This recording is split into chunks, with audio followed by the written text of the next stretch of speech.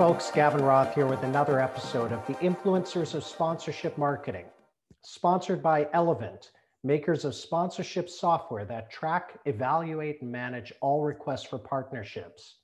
Learn more at elevent.co. As my listeners know, mentorship is a central theme of this podcast, and there's one name that tends to come up more often than others, and that name is Dave Hopkinson. Dave was Chief Commercial Officer at Maple Leaf Sports and Entertainment, where he spent 23 years working his way up from ticket sales. He then made headlines going overseas to take on a similar role for Real Madrid, the most popular soccer team in the world.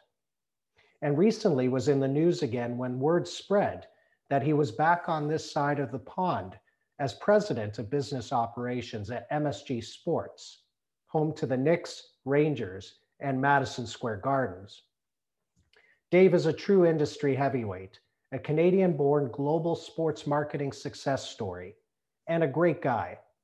We discuss his journey and how he overcame early struggles in sales, his mentors, some of his proudest accomplishments at MLSE and Real Madrid, what it was like working in a different culture, and what led to his return to North America and what excites him about his new role in the world's most famous city.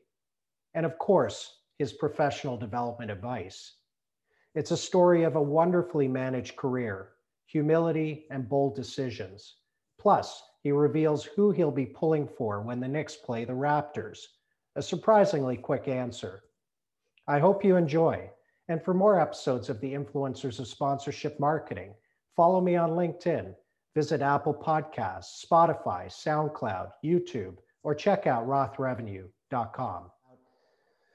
Just over a year ago, I'm watching, as I was just saying, my favorite athlete on the planet. Some of my close friends know this. I get mocked mercilessly for this, but I've got a huge man crush on Rafa Nadal. And I'm watching Spain in the Davis Cup final in Madrid, and they're playing some upstart country called Canada.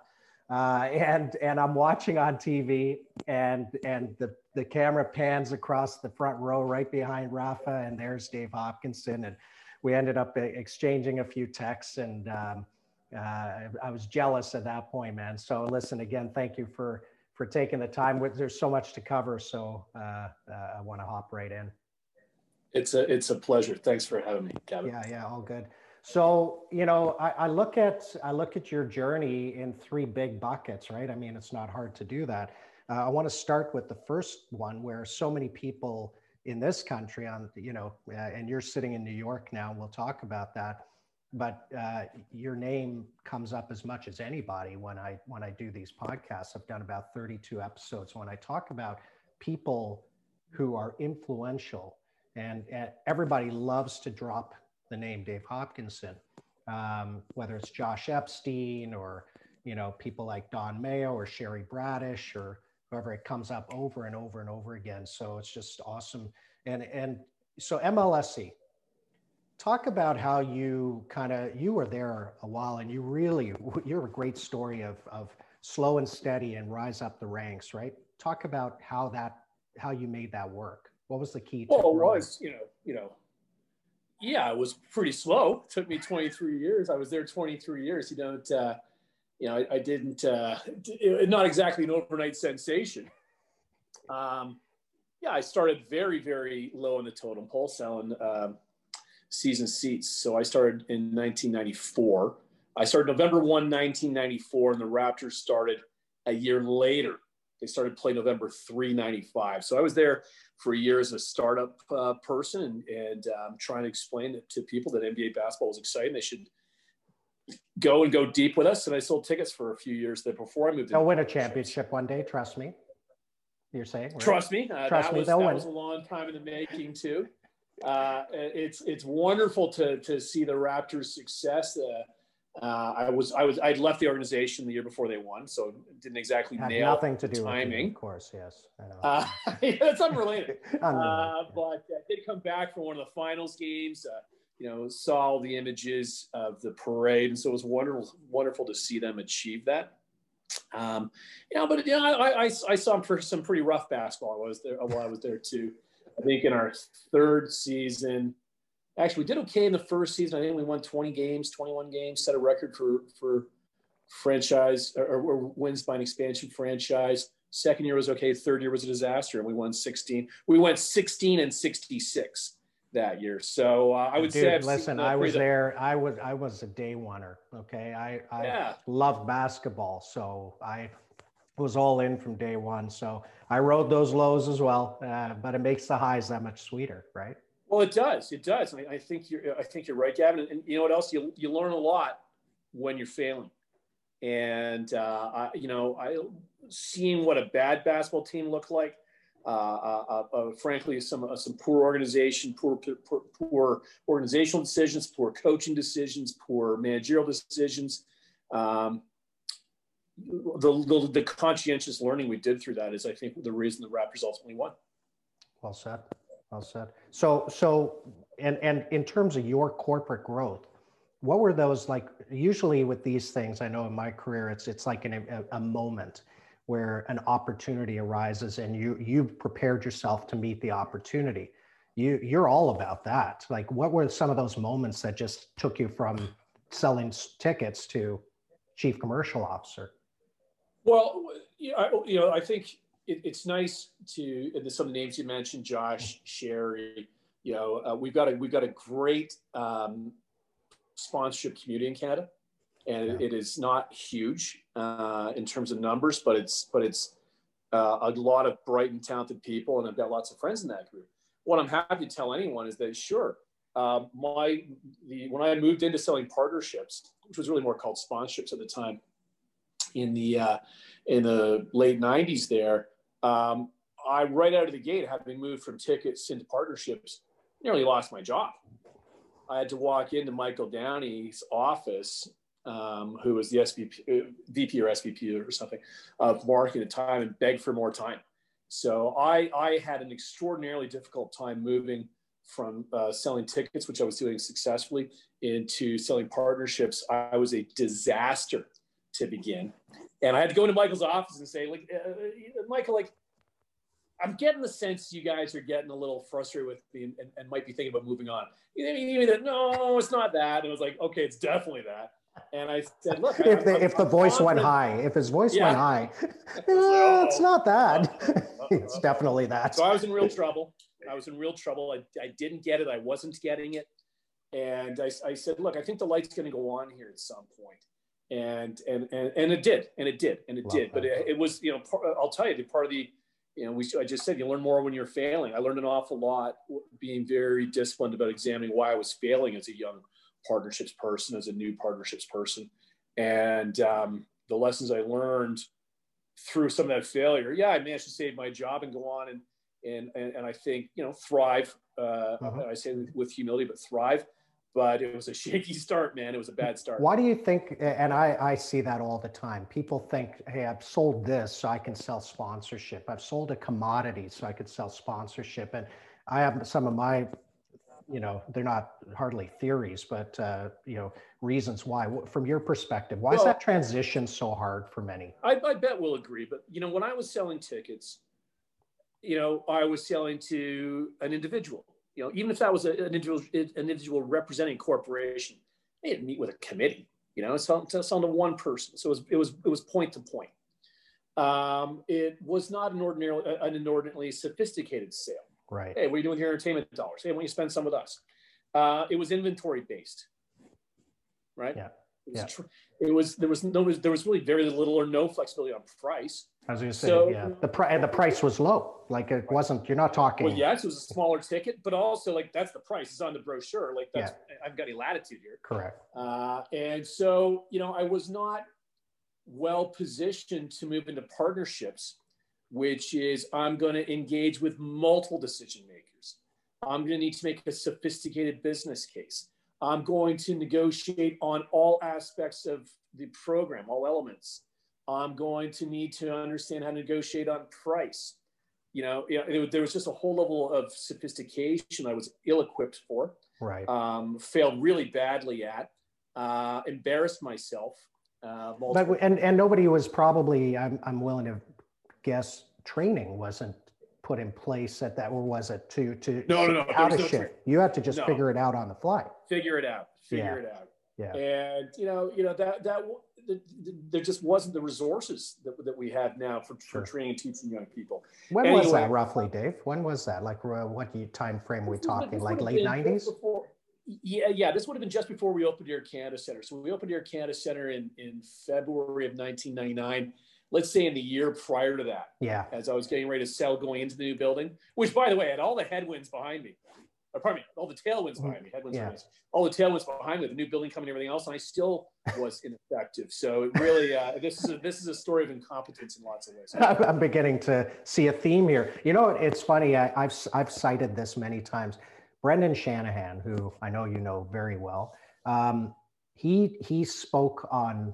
There used to be a show called a radio host in Toronto called Bob McCown. Yeah. Okay. Right. He's no longer on the Fan, so I'm joking. Right. Like he's McCown's show, right, on the Fan, and Shanahan was on, and he talked about scar tissue, and it was in relation to the Raptors tasting success, the Leafs not, and him talking about how teams have to go through hardship before they learn how to win. And I think that's a lot of what you're talking about. I think that applies to people and career growth, right? Scar tissue is a good thing.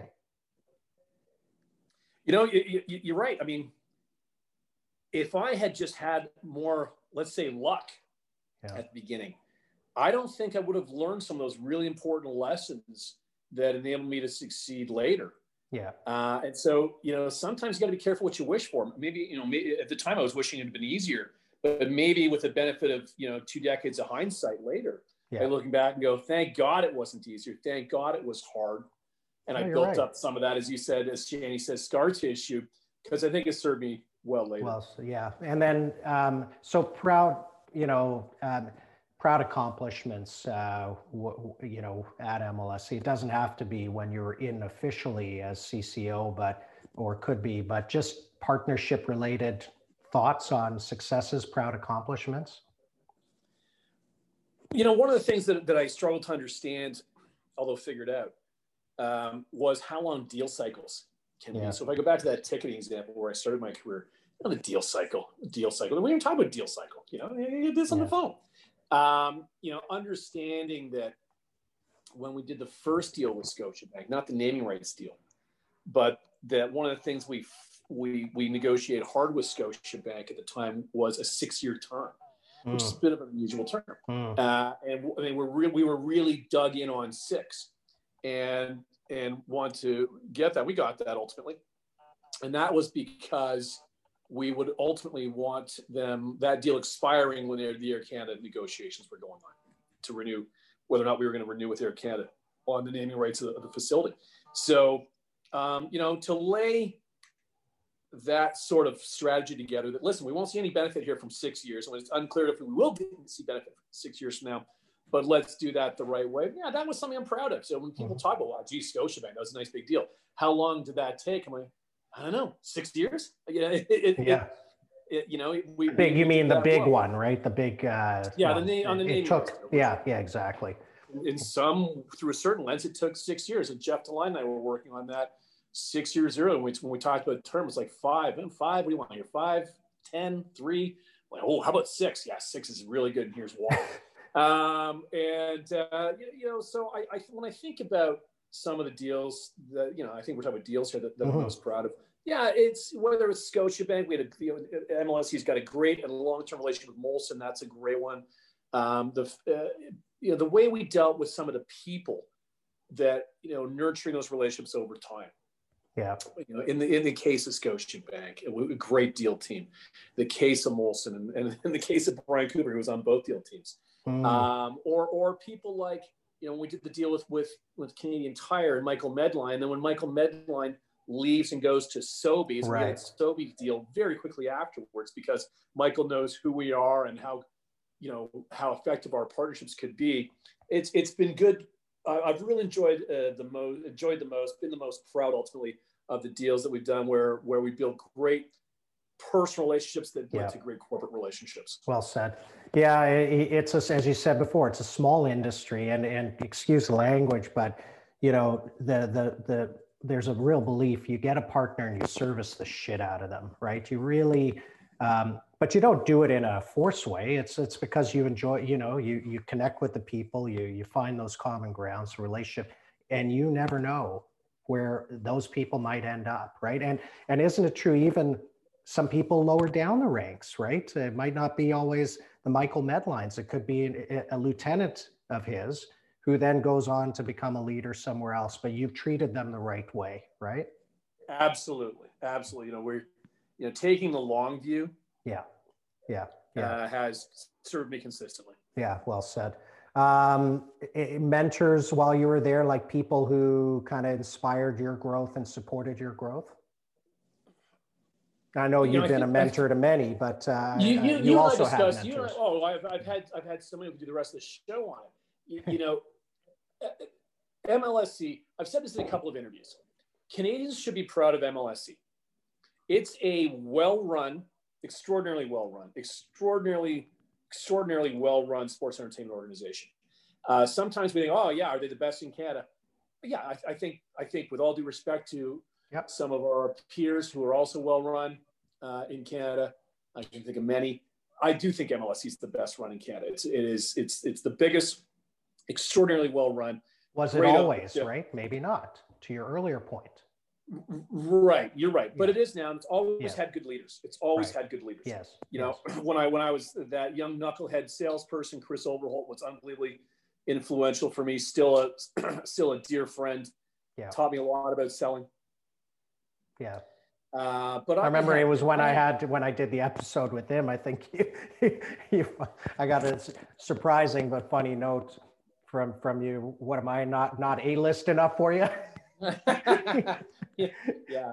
No, Ovi's. So I listen to things Chris says and I read what he writes. I think he's an extraordinarily talented person. But listen, I had Tom Anselmi ahead of me. Yeah. I mean, Tom taught me so much about business, so much about values. Has succeeded everywhere he's gone, and is now succeeding in Edmonton. Geez, I talked to Tom 2 days ago. Yeah. We had a nice catch up on the phone. I had Richard Petty ahead of me, who. Yeah. Richard, despite some people who criticize him because that was a team, an era of team underperformance, an extraordinary leader. I hear that a lot. I talked to Richard a couple of days ago. I still talk to Richard, every couple of weeks. An extraordinary mentor who really pushed me hard on leadership. I had Tim Leiweke when I was there. I mean, Tim Leiweke, probably one of the greatest. No, not probably. I'm gonna remove the qualifier. Tim Leiweke is the greatest visionary in sports and entertainment. Wow. To be bolted to his side for a couple of years was absolutely an absolute masterclass. And I just want to run around carrying Tim's briefcase, taking notes. I mean, this guy is a living legend. And by the way, MLSC's current CEO, Michael Freesdale, I learned a ton from Michael working with him for a couple of years there. Great leader. He's the consummate professional. Yeah. So, I think that MLSC has been blessed with great leaders. And along the way, I've had the ability to learn a bunch of different things from a bunch of extraordinarily strong leaders and try and build that into, a toolkit that's working for me. Yeah, I would say so. So how did Madrid happen? How did Real Madrid? I mean, for those on this side of the pond who may not know, talk about, before you answer, like the scope and size and power of that brand, Real Madrid. Well, Real Madrid's the most popular sports team in the world. Yeah. And their only competition are the guys down the road at FC Barcelona. And sorry, I hate to say it, because I know my guy Rafa is a Real Madrid fan, but I've always gravitated to, I think you're either a Messi guy or a Ronaldo guy, right? Not that he's there anymore, Ronaldo, but I was always a Messi guy, so I was. Yes. So Rafa eres Madridista, but FCB is a wonderful club, and I've got lots of friends there. I mean, lots of and those two have helped each other do this. They have that rivalry has created what is the best sports rival, not only the best sports rivalry in the world, but that's what Clasico is. That's what vaulted these two organizations to the forefront of sports globally. That respectful passionate rivalry in the world's greatest game is simply unbelievable in its power. So I got lots of friends at FCB, and I respect everybody who tells me they're an FCB fan. I think lots of North Americans are. People tend to be more familiar with Barcelona, North Americans, than they do Madrid, because Madrid's a city. Yeah. And Barcelona is on, there's a great beach there. Now, there's no beach in Madrid, right? So you don't, I think a lot more North Americans go to, a lot more North Americans go to Barcelona for holiday. Yeah. Which is an incredible place to holiday right there on the coast. And it makes sense to me. Anyway, 1-2 in the world. I was looking last night at something. Real Madrid was just won the award for most social media followers in the world. 110 million on Facebook alone. 330 million in the ecosystem of between Facebook, Twitter, Instagram, now TikTok.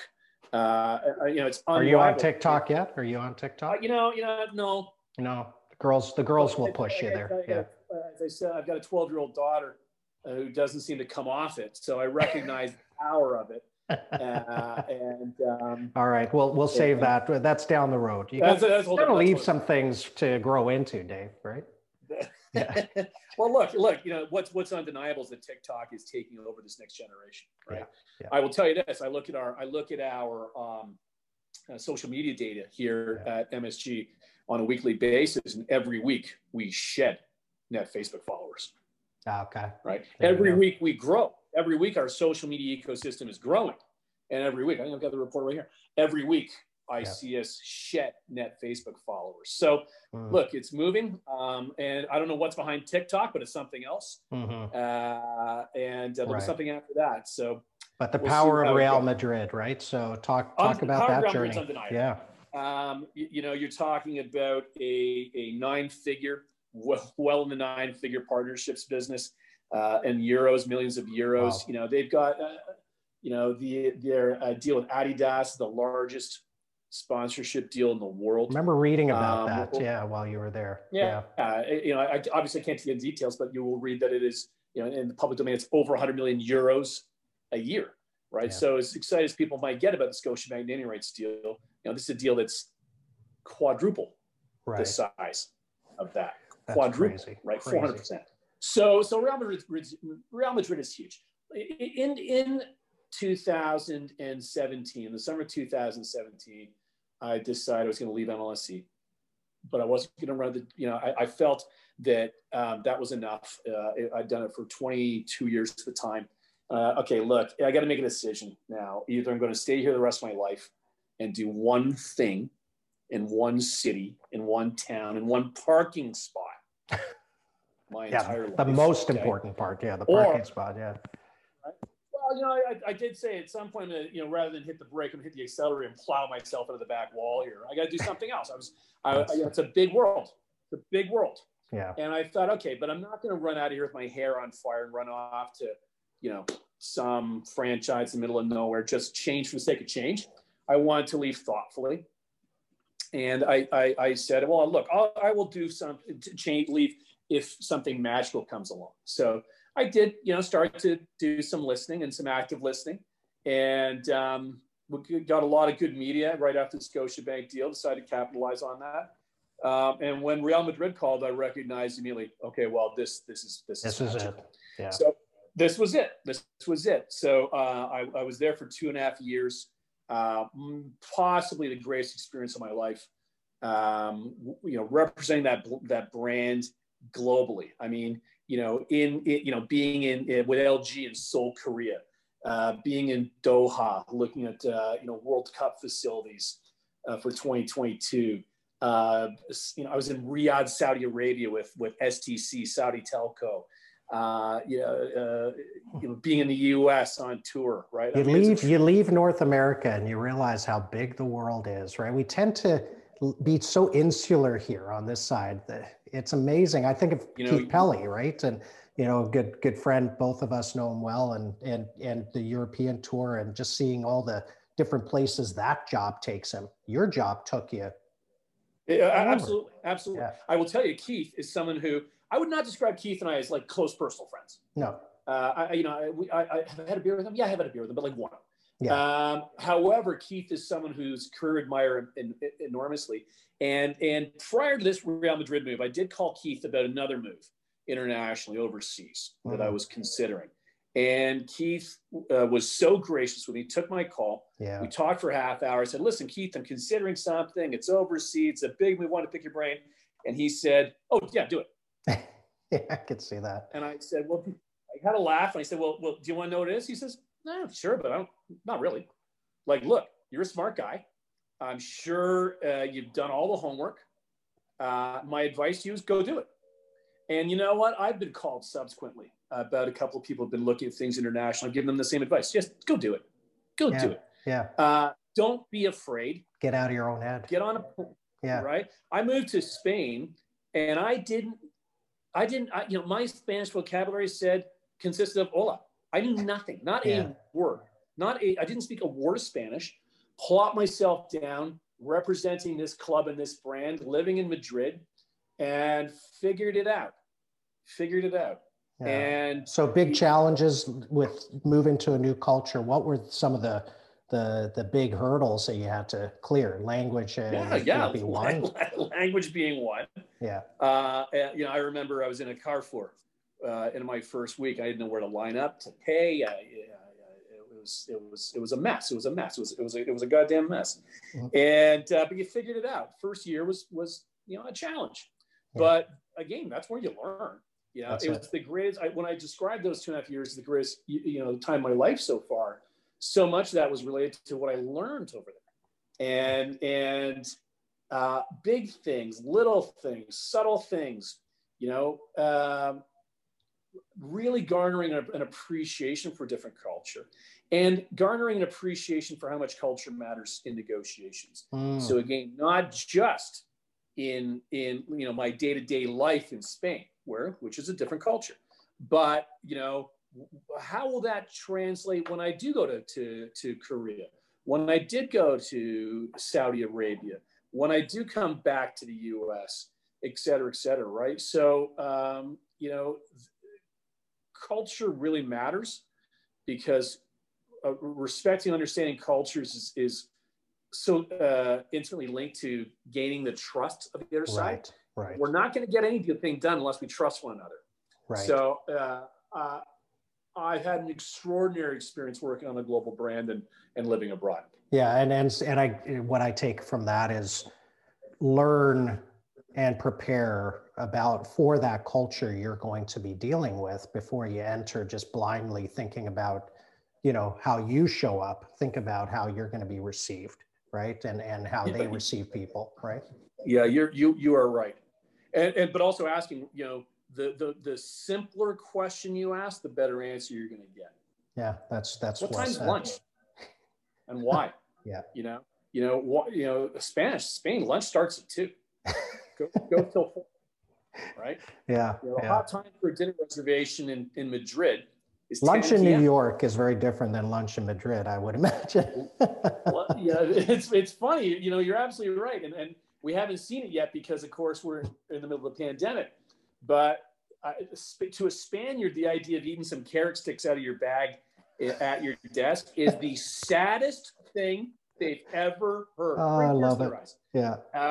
Lunch in Spain's a real thing. And by the way, it's a lovely part of their culture. Yeah. And something that we as North Americans should learn. They cherish those moments, right?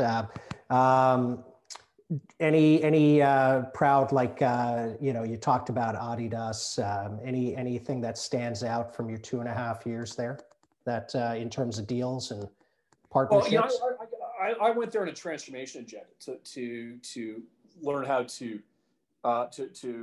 help teach how to properly commercialize that business globally. And I think that what's interesting is, very few companies buy media or buy sponsorships globally. And very few properties can command that. Can the Olympics? Absolutely. Yeah. Can FIFA World Cup? Absolutely. But it's a relatively short list. It's a short list. Yep. Most media sponsorships are bought either regionally or nationally. Yeah. And what we did while we were at Real Madrid to strengthen our regional propositions using technology like digital overlay on the broadcast, regionalizing our social media by, the right language in the right region. A website is in 8 languages, et cetera, et cetera. In fact, we found that the clearest way to grow the business was by better positioning Real Madrid regionally in the regions in which it was strong. Well said. And reorganizing the sales team around an APAC team, an EMEA team, an Americas team, and having people on. I mean, the APAC team, led by Pedro Corrales. We mailed Pedro to Singapore. I think he was there for 3 weeks, taking meetings up and down that coast. So a lot of process, right? Like I've often said when I do my training, I at the beginning I start by, and I've had the pleasure of training a bunch of Vader and DeLion's young sales execs and part of my business, and I start by saying you're not going to like the answer to how to be successful in partnership sales. It's process. It's not a sexy word, but if you can create and live by a repeatable process, that will see you through. And it sounds like a lot of you're absolutely right. A lot of what you did there is you came and you looked at their process and said, yeah, I need to change some things. Yeah. And I regionalize. I love that. Well, it was very, very effective, and it will benefit them for years. And then, to your point on process and structure, Gavin, standing up a strong strategy team was really a key to the success that MLSE is enjoying and continues to enjoy. There was not a strategy team at Real Madrid when I got there. It was one of the first things I did was stand one up under the extraordinarily talented Zahir Benjamin, who I recruited out of Chelsea. Zahir did a great job. Leads a great team there. And then we internationalized the team at Real Madrid. So when I got there, the whole team was Spanish, other than Rene, who was like German, French. But really, the whole team was Spanish. And we kept the Spanish team in place. This was not about sending a bunch of Spaniards home, but it was also about bringing Zahir, who I mentioned, recruiting an American, Julian Malini, out of NFL Europe, recruiting Ewan Warren, a Scotsman who was working at Juventus, recruiting Kendall Crane, who's a Kiwi, who was working at Formula E. So, we went ahead and internationalized that team. So basically made enemies across the soccer world by taking their top talent. I get it. Okay. Well, listen, I will tell you, it's not a play nice environment. I think there's a lot of, not unlike what I talked about with FCB. Look, there's a friendly rivalry, but certainly an intense rivalry. And there's listen, in every industry, there's a war for talent. Yeah. Oh, for sure. So in our few remaining minutes, what an exciting role. You're in an apartment right now in New York. You've got a view of the park. I'm assuming that was Central Park and not some like little, Yeah, no. There's lots of parks. You set the park off the top. You showed me a quick glimpse, and I'll trust you that it's Central Park now. Talk about your role and mandate as president of business ops at MSG Sports. Well, it's the thrill of my life to be at MSG. Yeah. Right. I mean, biggest city in the world, right? Yeah, sure. It's New York City. Yeah. Right. And so I'm thrilled to be here. I'm thrilled to be at MSG Sports. Now, this is a new company in lots of ways, right? But just back in April, so 9 months ago, was MSG Sports created, which is now independently traded on, it's an independent company. It's on the New York Stock Exchange, MSGS, and separate from MSGE, MSG Entertainment, which is also traded on the New York Stock Exchange.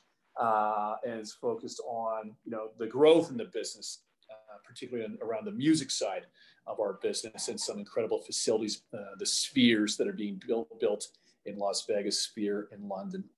Because at some point we're going to pass this pandemic and back to full buildings for our not only our sports teams, but of course for the live entertainment and the music business. So this is a relatively new company.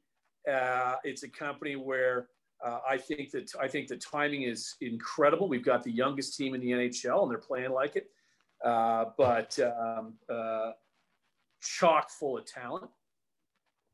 We've got. I got Zibanejad on my fantasy team, so just give him a little wake you up must call. have an early pick then if you got him. I think he's going to be a superstar. Well, he's a superstar, and it's going to be for a long time. So I think the Rangers look great.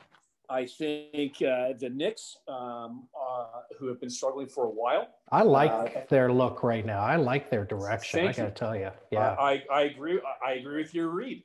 A third youngest team in the NBA, 24.3 years old. Leon Rose in new leadership. Leon, who not exactly a media darling, not exactly a hounding the microphone, hasn't done media since July. Very quiet guy, but very thoughtful, very disciplined. When you and surround himself with great leaders, Worldwide Wes in there, William Wesley, Scott Perry. I mean, Bill, our coach is great in Tibbs. So I think the Knicks have nothing but upside as well. And the Knicks they remind me of the Leafs in lots of ways, right? When there's, we just get a little bit going and we're rolling. So, the Knicks, we've been 500 so far this year. We're not at the moment. I think we're 2 games below, but at 8-10, we're playing competitively. We're playing exciting ball, and we're 8-10, having had one of the toughest schedules in the NBA to start. And I'll tell you what, even in this pandemic, we're selling 30, 40 season seats a week right now. Wow. So I believe there's nothing but headroom for the Knicks as well. So I think it's an extraordinary time to come here. And they do so much well at Madison Square Garden Sports. And I do believe that there are opportunities to make it even better. And that's my role, is to figure out how to unlock even more performance for this organization and to capitalize on the winning that I believe we are on the cusp of. Does it entail the sport operations? How does that fit in? I know I get business operations, tickets, partnerships, anything commercialization, right? How does sport operations fit in? It doesn't. Yeah. Leon, as president of the Knicks, does an incredible job, and he and his team. Jamie Matthews in that team. It's a great team. They're going to do a great job running the team. But you and Leon, have to do this, right? I talked to Leon yesterday. I talked to Wes almost every day. Gotcha. Correspondingly, John Davidson, JD on the Rangers. JR and his team. They're going to run the team ops. Mm-hmm. My job, not unlike the role I had at MLSD, is to make sure that when it comes to the business side of the house, we're doing everything we can to capitalize on what the teams are doing on the ice and on the court, and to make sure that we're extraordinarily well commercialized. That the business runs. We don't. Every second these guys are thinking about what the business is doing is time that I feel like I'm doing a deficient job. That they should be thinking about how to make the product even better. We want them focused on that. Yeah, and you're going to be providing them the funding to grow their side. What excites you the most, as you look ahead to this role? How many months in now? You did a bunch of it virtually, you said, and now you're finally in New York. Yeah, I did the first couple of months from Madrid, which was an adventure. The 6-hour time difference was not great. I'm thrilled to be at this organization. I'm excited to be, as much as I enjoyed my time overseas, it's terrific to be back working in the culture that I understand really well. Will I go overseas again? I don't know, certainly at some point I'm going to want to hang this up and retire. I think I'll go right back to Spain. My time in Spain was nothing short of extraordinary, and having good friendships there now. Having some limited language abilities over there, helpful. Understanding that country the way I do. I long to go back there in lots of ways. So we'll see what the future holds. But I intend to be at MSG for a long time. I think that we're going to have an extraordinary ride these next few years, and I want to be part of all of it. That's awesome. Let's wrap a couple minutes. So many people aspire to have a career like Dave Hopkinson. We've talked about it throughout this chat, but just professional, like What are some of the things that you really leaned on or learned that helped propel you to be this well-rounded, sports marketing leader, right? Global sports marketing leader. What are some of those characteristics or habits, that you leaned on? Geez. Tony, I'm not exactly a disciple of Tony Robbins or something, but he does have a great line. He says, in life, you need either inspiration or desperation.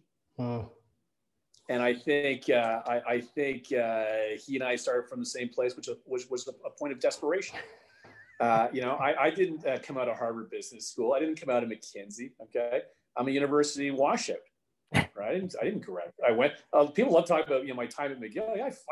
McGill asked me to leave, and it's nice to be back working with them and Dave's Hotel and everything else in the business school. They tell me how proud they are of me now. Mm-hmm. I do remind them. Well, you did send me a letter asking me to not come back. So the desperation that I felt coming out of university with no degree, no skills, no prospects. Selling door to door. I was selling door to door in Canada. It might be one of the worst countries in the world to sell door to door because the weather's not exactly gorgeous. That's how smart I was. That desperation really led me to, did you say shit on this podcast, or you said shit, right? Yes, yeah. I was fucked. Right? The deep recognition at 21, 22 years old, that was fucked. Yeah. Really got me very focused on, look, there's no one that's going to help me here, other than me. This is a self-help situation. I better get pretty serious about getting better or get used to being first. So looking inwards, right? Yeah. So that doesn't mean that I've accomplished by myself. I haven't accomplished a thing by myself. I've been helped the whole way along by a whole host of people, a bunch we named in this chat. However, the responsibility for being a student, for getting better, for doing the work, that exists totally within me, and that acceptance of that helped to turn things around. And so the acceptance of that responsibility, the conscientious approach to learning of, all right, well, that was a failure. Better figure out why. And trying to get better every day. I think, as I talk to my team here, I'm very happy to say, guys, listen, hey, I'm still a student. I'm a student to this. I'm trying to get better every day. I expect to be better 100 days from now, Gavin, than I am today. I'm getting better at this every single day. And, there's no finish line on this. So framing things properly for myself, that, learning is a lifelong journey. You've got the opportunity to do it every single day. And the more conscientious you are, the more disciplined, the more intelligent you are about your learning, the more honest you are about your failures and shortcomings. As you said, the deep recognition that the journey within is the most interesting one has been helpful for my career. That's awesome. That's perfect. What a great way to end it. Listen, pal, so happy for you. I know, like so many other people, we all follow and cheer for your career and your success, and we'll begrudgingly. So when the Knicks play the Raptors next, is it clear who you're? There is no hesitation. Go Knicks. There is. Don't send. And I'll tell you, my kids are going bananas. Yeah. My kids are upset about this because I've taken away their Raptors gear and disposed of it.